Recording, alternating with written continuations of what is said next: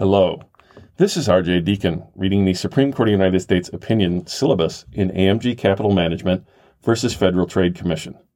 If you'd like to support the podcast or put a little bit of gas in my motorcycle so I can get to my public defender internship this summer, please stay tuned to the end of the podcast. This is certiorari to the United States Court of Appeal for the Ninth Circuit. Argued January 13th, 2021.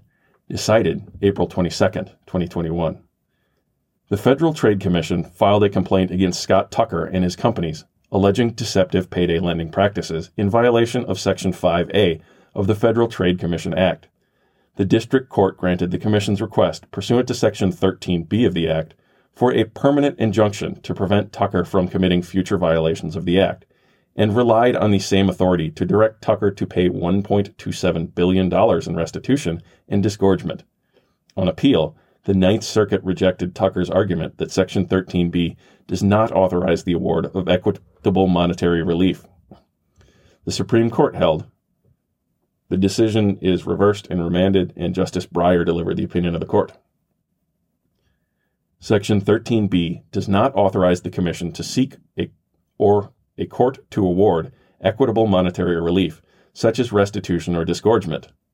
Congress granted the Commission authority to enforce the Act's prohibitions on unfair or deceptive acts or practices, 15 U.S.C. Sections 45A, 1 and 2, by commencing administrative proceedings pursuant to Section 5 of the Act.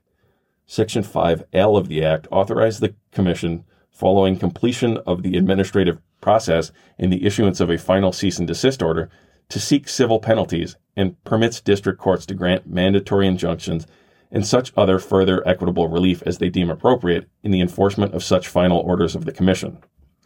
That's Section 45L. Section 19 of the Act further authorizes district courts, subject to various conditions and limitations, to grant such relief as the court finds necessary to redress injury to consumers, Section 57B, in cases where someone has engaged in unfair or deceptive conduct with respect to which the Commission has issued a final cease and desist order applicable to that person. See Section 57BA2. Here, the Commission responded to Tucker's payday lending practices by seeking equitable monetary relief directly in district court under Section 13B's authorization to seek a permanent injunction. In doing so, the Commission acted in accordance with its increasing tendency to use Section 13B to seek monetary awards without prior use of the Commission's traditional administrative proceedings. The desirability of the Commission's practice aside, the question is whether Congress, by enacting Section 13B and using the words permanent injunction, granted the Commission's authority to obtain monetary relief directly from courts and effectively bypass the requirements of the administrative process. B. Section 13B does not explicitly authorize the Commission to obtain court-ordered monetary relief, and such relief is foreclosed by the structure and history of the Act. Section 13B provides that the Commission may seek a permanent injunction. Section 53B, by its terms, this provision concerns prospective injunctive relief, not retrospective monetary relief.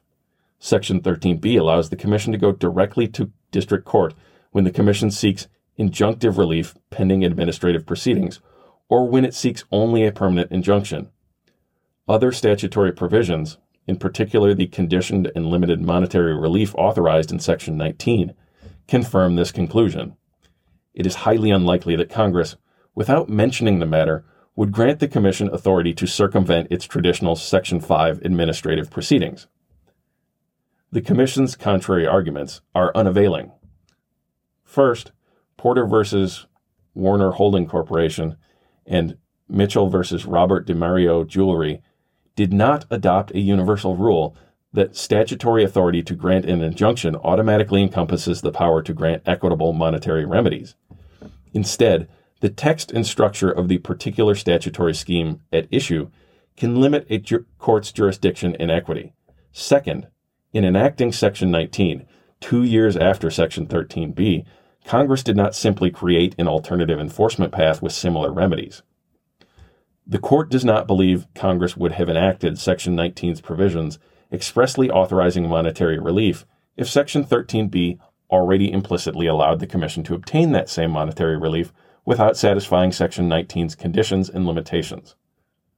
Third, Section 19's saving clauses, preserving any authority of the Commission under any provision of law and any other remedy or right of action provided by state or federal law, Section 57BE, do not help answer whether Section 13b gave the Commission the authority to obtain equitable monetary relief directly in court in the first place.